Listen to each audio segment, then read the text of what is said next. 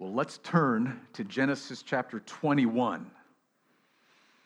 Going through a series on the life of Abraham, and Genesis 21 is one of the most important chapters in the book of Genesis because it shows God fulfilling his promise to give Abraham and Sarah a son.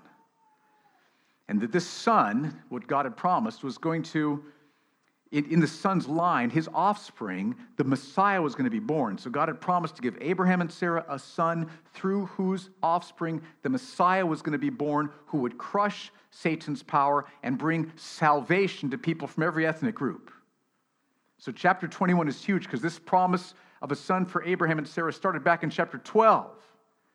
Now in chapter 21, we're going to see it fulfilled. But now before we look at chapter 21, I want to take us all the way back to the very beginning of Genesis. Genesis chapter 1 and 2, because I want to show you how the birth of the Messiah was promised way back at the beginning of Genesis, and then show how it's woven through the whole story and how it connects with the birth of Isaac, which will show you why Isaac's birth to Abraham and Sarah was so important. So all the way back, Genesis 1 and 2, creation. You've read those chapters. God shows himself to us as infinitely powerful, perfectly wise, and just overflowing with joy and love and goodness because he creates this universe, beautiful universe, amazing planet Earth and Adam and Eve, and he gives them the joy of knowing him, fellowshipping with him, beholding him, worshiping a being as glorious as he is. So the first two chapters, God just displays his love and his power and his wisdom and his goodness. It's beautiful. But then tragically in chapter 3, Adam and Eve do what we've all done. They proudly refuse to recognize that God is God and that they are not. They refuse to recognize that. And they decide to turn their backs on God and decide for themselves how they're going to live. What's right, what's wrong, what they're supposed to do. With no regard for God, their creator, their loving, beautiful, glorious creator. No regard for God whatsoever. And the results of their sin, which is also what all of us have done, our sin, is that God's curse has come upon the world. The power of sin has enslaved all of us. And all of us face God's judgment forever in hell. That's where we are left, end of chapter 3. But then in the middle of chapter 3, God gives an amazing promise. Scholars call this the proto-evangelium. Okay, that's Latin. You can jot that down, all right? It means first gospel. Proto, first, evangelium, gospel. This is the first time the gospel message is spoken and promised in the Bible. Genesis chapter 3, verse 15. God is talking to Satan, and here's what he says. We take it three lines, one line at a time. God's talking to Satan. He says, I will put enmity between you, Satan, and the woman.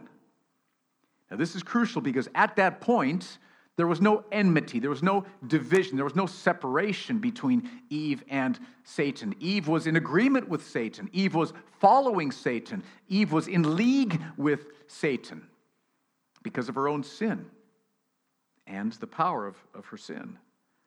But in great mercy, God promises, I'm going to put enmity, I'm going to put a division, a separation between Eve and the serpent, which means that God, in his mercy, is going to bring his power upon Eve and change her heart.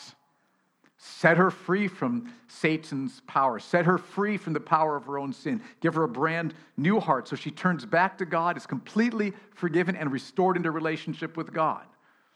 And he's going to do the same thing for Adam as well, although it's not explicitly stated here. So God's going to put enmity between Adam and Eve and the serpent. Change their hearts, save them. Now, how can God do that for Adam and Eve who've sinned so much?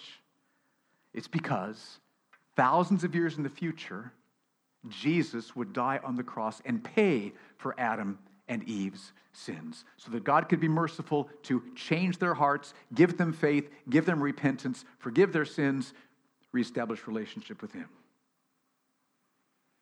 Now, next line, Genesis 3:15, the proto-evangelium. God says, and I will put enmity between your, Satan's offspring, and her, Eve's offspring. So God will not just change the hearts of Adam and Eve. He's going to change the hearts of a vast number that no one can count from every nation and tongue and tribe. So there's going to be this massive number of people who, by God's mercy and his power, have their hearts changed, turn to God, trust Christ, forgiven for their sins.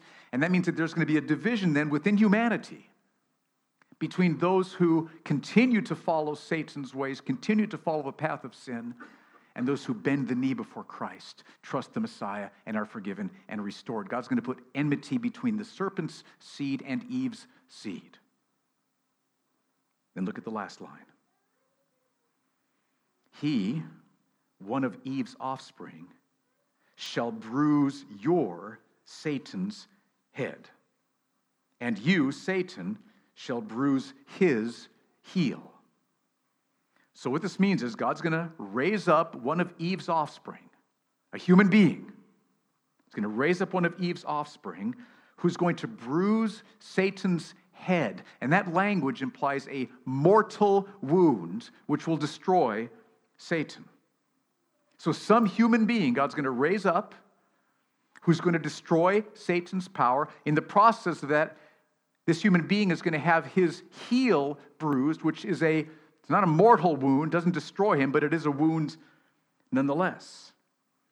So Genesis 3:15 is amazing. God's going to change Eve's heart, separate her, change her so she turns away from Satan, trusts God is forgiven. God's going to do this for a vast number of people that no one can count. There's going to be a division between humanity, and all this is going to happen through one of Eve's offspring who's going to crush Satan's power. Now, who is this offspring of Eve who crushes Satan's power?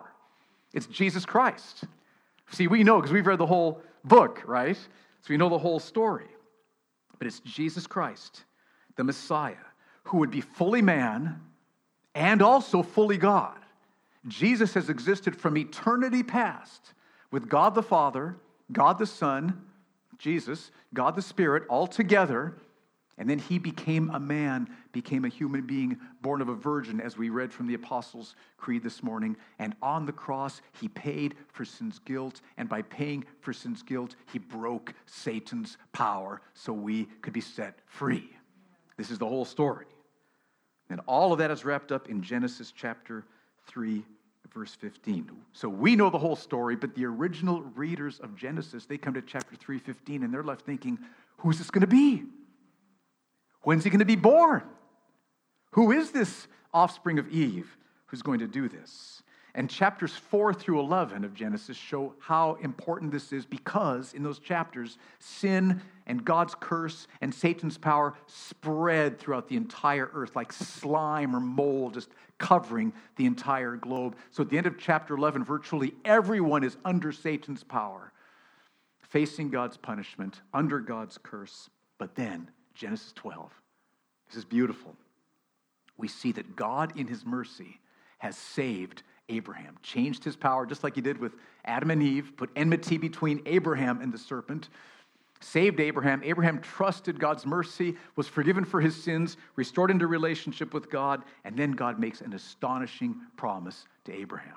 Now, to put this in context, Abraham is 75 years old at this point, and Sarah has never gotten pregnant throughout the years of their marriage. And look at what God promises in verse 3. He says, I will bless those who bless you, Abraham, and him who dishonors you, I will curse. And in you, all the families of the earth shall be blessed. Now, later, when God repeats this promise, he gives more clarity, and he says it's not through Abraham per se, it's through Abraham's offspring. So through one of Abraham's offspring, all the families of the earth are going to be blessed. So here the promise that God made back in Genesis 3:15 gets more focused. Back there it was an offspring of Eve. Okay? One of the offspring of Eve was going to be raised up to crush Satan's power. Now it narrows down to one of the offspring of Abraham. And the offspring of Abraham is going to bring the blessing of salvation to people from every nation, tongue, and tribe. The blessing of salvation. Hearts changed, forgiveness of sins, restored relationship with God to people from every ethnic group. That's what God is promising here. So this is amazing news. When's this going to happen? When is this offspring of Abraham going to be born? Who is it going to be? How is this going to take place? So at this point in Genesis, all of us readers are wondering, when will Abraham and Sarah get pregnant? Right? That's the question we all have. When will they get pregnant? Now, tragically, right after this promise, halfway through chapter 12, Abraham and Sarah head down to Egypt. Remember what happens? And Abraham lies to Pharaoh. Abraham is afraid that Pharaoh's going to kill him. Sarah's beautiful. He's afraid Pharaoh's going to want Sarah in his harem and that he's going to get killed, so he lies. Pharaoh, meet my sister, Sarah. Sarah, glad to meet you. Come with me. And there they go, off into Pharaoh's harem. But in great mercy, God delivers Sarah from Pharaoh's harem. Then in Genesis 16, so the story just gets worse. Genesis 16, Abraham and Sarah are getting impatient. This is 10 years later. Abraham is now 86 years old. And it seems like Sarah and Abraham decide to take matters into their own hands. Sarah suggests that Abraham have a child by Sarah's maid. Abraham says yes, and Ishmael is born. And God says very clearly, Ishmael is not the one through whom the Messiah will be born, although God shows great mercy to Hagar and Ishmael in chapter 16. So Abraham and Sarah keep waiting. 14 years later, Genesis 17, Abraham is almost 100 years old. Did you see? God could have had them get pregnant way back in chapter 12. Okay, God wants to teach us some crucial truths through this. So this is 14 years later. Genesis 17, Abraham's almost 100, and God comes to him and says, Abraham, Sarah, within 1 year, your son will be born. The son I've promised you, Isaac. He will be born within 1 year. This will be the son through whom salvation will come to people from every ethnic group. One of his offspring is going to be the Messiah. That's what God says. So all of us readers, we are really excited now. 1 year to go. Okay, we've waited all these years so far. 1 year to go. What happens next? Remember last week? It's just tragic. It's just baffling. Genesis 20, Abraham lies to Abimelech. He's afraid Abimelech's going to kill him and take Sarah in his harem. And so he says, hi, Abimelech, this is my sister, Sarah. Abimelech says, hello, come into my harem. There she goes. Again. In great mercy, God delivers Sarah again. And then in great mercy, God blesses Abraham and God blesses Abimelech. Astonishing what happens here. So here we are, end of chapter 20. And here's the situation. God's promised Abraham and Sarah a son through whose offspring the Messiah would be born, who would crush Satan's power and bring salvation to people from every ethnic group. But they are old. Okay? They are old. I mean, Abraham is almost 100 years old. He's well past the ability to bear children. Sarah not only has never gotten pregnant, now she's beyond the ability to physically conceive and have children. So this is impossible physically. Plus, they have sinned. Now, I don't want to overstate it, right? They've prayed. They've called upon the Lord. Forgive us, Lord. Okay? But, I mean, Moses could have easily left those things out, but he shows us lying, taking things into their own hands, lying. So Abraham and Sarah are old, and they do not deserve this. Do you feel this? But the promise was made. So here's the question. Will God be faithful regarding the birth of Isaac? Will he keep his promise? And the answer is in Genesis 21. Now we're at Genesis 21. Are we there? Verses 1 and 2. The Lord visited Sarah as he had said. And the Lord did to Sarah as he had promised. And Sarah conceived and bore Abraham a son in his old age, at the time of which God had spoken to him. After all that had happened, Genesis 12 through 20, God miraculously has Sarah get pregnant by Abraham, just as he promised. Then, in Genesis 3 and 4, Abraham obeys what God had told him. Verse 3, Abraham called the name of his son who was born to him, whom Sarah bore him, Isaac, calls him Isaac. And Abraham circumcised his son Isaac when he was 8 days old, as God had commanded him. So Abraham obeys. Then in verses 5 through 7, Moses wants to emphasize one more time just how old Abraham was, so we don't miss this. Verse 5, Abraham was 100 years old when his son Isaac was born to him. And Sarah said, God has made laughter for me. Everyone who hears will laugh over me. She said, who would have said to Abraham that Sarah would nurse children? Yet I have borne him a son in his old age. Now, I want you to feel just how shocking this is. Imagine that there was a couple here at Grace Church who were like not 70 years old, not 80 years old, okay, not 90 years old, but there's a couple here who are 100 years old. And next Friday, I say, church, we have an amazing announcement to make. This 100-year-old couple, they're going to have a baby. Now, can you feel how shocking that would be? It's like, that does not happen. Because it does not happen. God could have had them get pregnant way back, but no, year after year after year after year, because God wants us to understand the birth of Isaac is absolutely miraculous. It is jaw-dropping. It is shocking. And the reason is, according to what Paul says in Romans 9, one of the reasons God has had the events transpire in this way is he wants to make sure we understand that salvation is not by our own power and abilities and effort.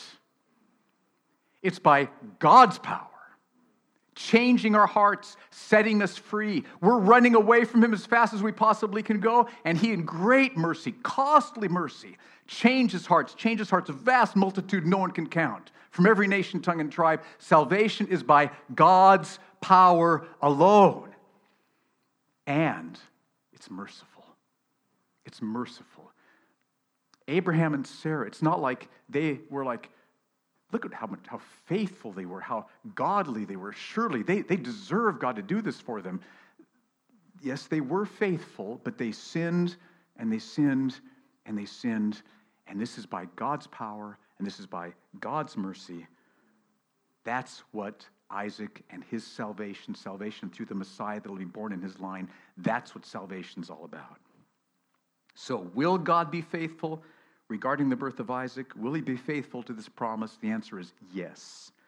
Chapter 21, 1 through... Oh, I didn't read verse 8. This is very good. Verse 8, great celebration. Okay, you can imagine. And the child grew and was weaned, and Abraham made a great feast on the day that Isaac was weaned. 100 years old, Abraham and Sarah, let's have a party. Let's celebrate our baby. You can imagine, can't you? Beautiful. Okay, now, there's another troubling question, though, that we need to see God take care of. Because Abraham and Sarah had taken matters into their own hands, Ishmael was in the picture, a young teenager at this time. And we need to ask the question, or Moses in verses 9 through 21 raises the question, will Ishmael threaten Isaac, God's plan through Isaac, God's promise through Isaac? And start reading in verse 9. But Sarah saw the son of Hagar, the Egyptian, whom she had borne to Abraham, laughing. So Sarah sees Ishmael laughing. Now, laughing can just be innocent laughing, or it can be wicked laughing. Right? And in Galatians chapter 4, verse 29, we see what kind of laughter this was. Jot down that reference. Look at what we read in Galatians 4:29. This is what Paul says about Ishmael and Isaac. He says, but just as at that time, he who was born according to the flesh, that's Ishmael, born according to Abraham and Sarah's own efforts, their own works, their own attempts, their own trying. So he who was born according to the flesh, that's Ishmael, persecuted him who was born according to the Spirit. That's Isaac, born according to God's power through the Spirit. So also it is now. And he develops this whole allegory. You should read it on your own. But the point is that at that time, back in Genesis 21, Ishmael is persecuting little baby Isaac. Can you feel the difficulty? Can you feel the tension here? Ishmael was seeking to harm baby Isaac, which shows that Ishmael is a threat to what God has promised to do through Isaac. And so, verse 10, so she, Sarah, said to Abraham, cast out this slave woman with her son, for the son of the slave woman shall not be heir with my son Isaac. Now, Abraham did not want to cast them out. See that in verse 11. The thing was very displeasing to Abraham on account of his son. But then God speaks to Abraham, verses 12 and 13. But God said to Abraham, be not displeased because of the boy and because of your slave woman. Whatever Sarah says to you, do as she tells you, for through Isaac shall your offspring be named. So Ishmael needed to be out of the picture in order for God's plan through Isaac to be fulfilled. But in verse 13, we see that God's going to be merciful to Ishmael, right? Verse 13, I will make a nation of the son of the slave woman also, because he is your offspring.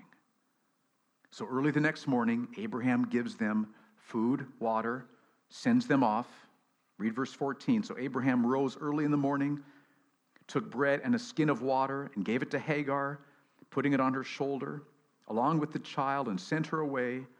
And she departed and wandered in the wilderness of Beersheba.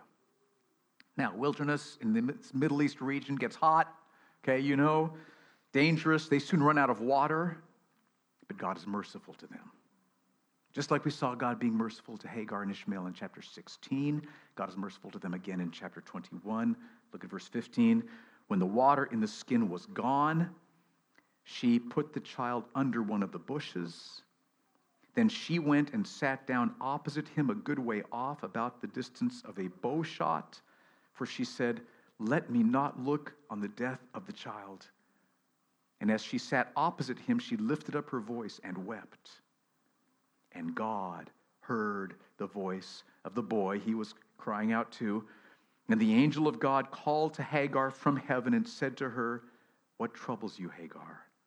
Fear not, for God has heard the voice of the boy where he is. Up, lift up the boy. Hold him fast with your hand, for I will make him into a great nation. Then God opened her eyes, and she saw a well of water. And she went and filled the skin with water, gave the boy a drink, and God was with the boy, and he grew up. He lived in the wilderness, became an expert with the bow. He lived in the wilderness of Paran, and his mother took a wife for him from the land of Egypt. So God removes the threat of Ishmael from Isaac and Abraham and Sarah, but he does it in a way that shows great mercy and compassion to Hagar and Ishmael. So here's what we've seen so far. We started all the way back in chapter 1, okay? And we've traced God's promise that a child would be born who would break Satan's power, crush Satan's head, and bring the blessing of salvation to people from every ethnic group. So which child is this? All right, I already told you, but let me tell you again. Which offspring of Isaac is it going to be who's going to break Satan's power and bring salvation? The answer is all through the Bible. Let me show you explicitly Matthew chapter 1, verses 1 and 2. Go ahead and turn there, or it'll be up on the screen. So get the picture here. The first book of the New Testament. The first verses in the book of the New Testament. Keep going through the Old Testament. People are still waiting. When's he going to be born? When will he be born? When will he be born? The first verses of the New Testament, Matthew 1, 1 and 2, the book of the genealogy of Jesus Christ, the son of David, the son of Abraham. Abraham was the father of Isaac. There he is.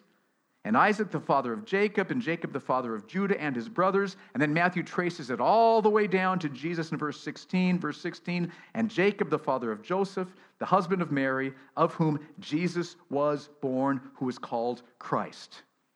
So the child prophesied back in Genesis chapter 3, verse 15, one of Eve's offspring is going to break Satan's power. The child promised to Abraham and Sarah in Genesis 12, through one of your descendants, all the families of the earth, every ethnic group is going to experience people being saved.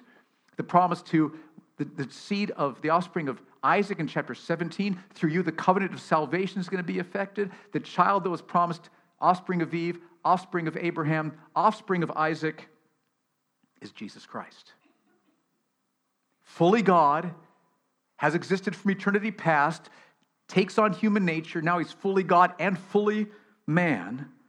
And he crushes Satan's head by dying on the cross, paying for our sins. He purchases salvation for a vast number that no one can count from every nation, tongue, and tribe. He brings the covenant, the new covenant of salvation to people. That's why we're saved, is because of what God did through the Messiah promised to the offspring of Eve, offspring of Abraham, offspring of Isaac, and Jesus is born. Now, what do we learn from all this? Quick survey we've done, Genesis 1 through chapter 21. God is faithful to bring Abraham and Sarah, Isaac. What do we learn?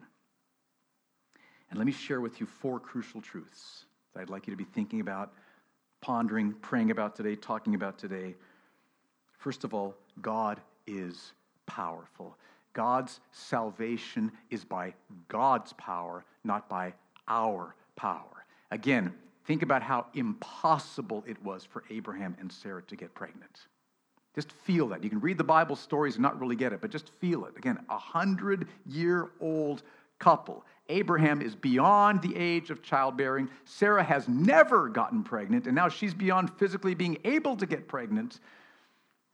And God miraculously has them get pregnant. He supernaturally and miraculously. They couldn't get pregnant by their own efforts. God worked a miracle and produced that birth. And so the point of this is that salvation is by God's power alone. All we brought to the table was our sinfulness. He changes our hearts. He gives us faith. He gives us repentance. He creates us into being brand new creatures. He does all the heavy lifting in salvation. We come to Him, help! And He, because of what Jesus has done, changes us. So He gets the glory, we get the salvation. Salvation is of God's power alone. And oh, is He powerful. It's like Paul says in Ephesians chapter 2, we were dead in sin, but God, being rich in mercy, because of His great love with which He loved us, even when we were dead in our trespasses, made us alive together with Christ. Oh, this is beautiful. So, God's power in salvation. Second truth, God's mercy in salvation. Again, you might think that the reason Abraham and Sarah were blessed with a child at their old age was because of their faithfulness and godliness. And again, they were saved, they did trust God, but they sinned. They sinned in shocking ways. And the reason that we have that included in the story is so we will all understand this is not because they earned any of it. They did not earn Isaac. They did not earn pregnancy. This was mercy, mercy, mercy. Do you see that? Pure mercy, what God has done. And that's a picture of our salvation. We don't deserve any of it. In ourselves, all we deserve is God's judgment forever. But at great cost to Himself, God sent His Son to the cross. Fathers, sending your son to that? Great cost to the Father and great cost to Jesus going to the cross. It's mercy, it's mercy, it's mercy. We are sinners left to ourselves, deserving nothing but hell forever, and God has lavished His grace and forgiveness upon us at great cost to Himself. All the glory for salvation belongs to God and His Holy Son Jesus and the work of the Holy Spirit. None of the glory goes to us. Not to us, O Lord, not to us, but to Your name give glory. So think about it. All the glory in the universe belongs to whom? God in Christ by the Holy Spirit. None of us deserve any glory because anything good in us was bought at a price and given to us through mercy. So all the glory goes to God. So just bow, church, in your hearts before the sovereign, merciful, glorious, saving, loving, costly loving God who has saved us with a salvation at great price. He gets the glory, we get the salvation. That's the second truth. Mercy. Salvation is by mercy. God delights in mercy. Third truth. God has a purpose. God has a purpose. His purpose, which started back before the foundations of the world, was to display his glory and beauty and majesty through saving lost men and women through his holy Son, Jesus, to his glory. And mercy, great mercy. That's God's purpose. I mean, you might wonder, what's going on in the world? Is there any purpose here? Is there any meaning to the world? Some of you may have been haunted with those kinds of questions recently, and the answer is yes. There is a beautiful, glorious purpose. The God of the universe has purpose to display the glory of his beauty through saving lost men and women by his mercy and by his power. That's the purpose. So here's my question to you. Is your purpose God's purpose? He calls every follower of Jesus, you can have the joy of being part of my purpose. It's like N.A. prayed earlier, go and make disciples of all the ethnic groups. Go and do that. I will change their hearts. I will save lost people. You'll see the beauty of my glory going forth in salvation. Go and make disciples of all the nations. That's the purpose. So my challenge is, are you making God's purpose your purpose? Especially, we are here in such a strategic place spiritually where we meet people every day who've never heard the gospel. And even those who have need to hear it again. We're surrounded by people who desperately need the salvation that came through Jesus Christ. So don't waste your life on lesser purposes. 100 years from today, okay, I'm assuming we're all going to be standing before, we're all going to be in heaven, I hope, but 100 years from today, there we are in heaven, and all that will have counted is people we've brought with us for the glory of Jesus and salvation, and hearts that we've nurtured of love for Christ ourselves. People we've brought who are trusting Christ, and hearts that we've nurtured that are trusting Christ. That's what will count. Now, that doesn't mean you quit your job. It doesn't mean God's called you to your job, right? Your job is just as holy as my job as a pastor, right? You understand that, don't you? Okay? Do you understand that, church? God's called you to your job just as holy. But see, you're not here just for your job.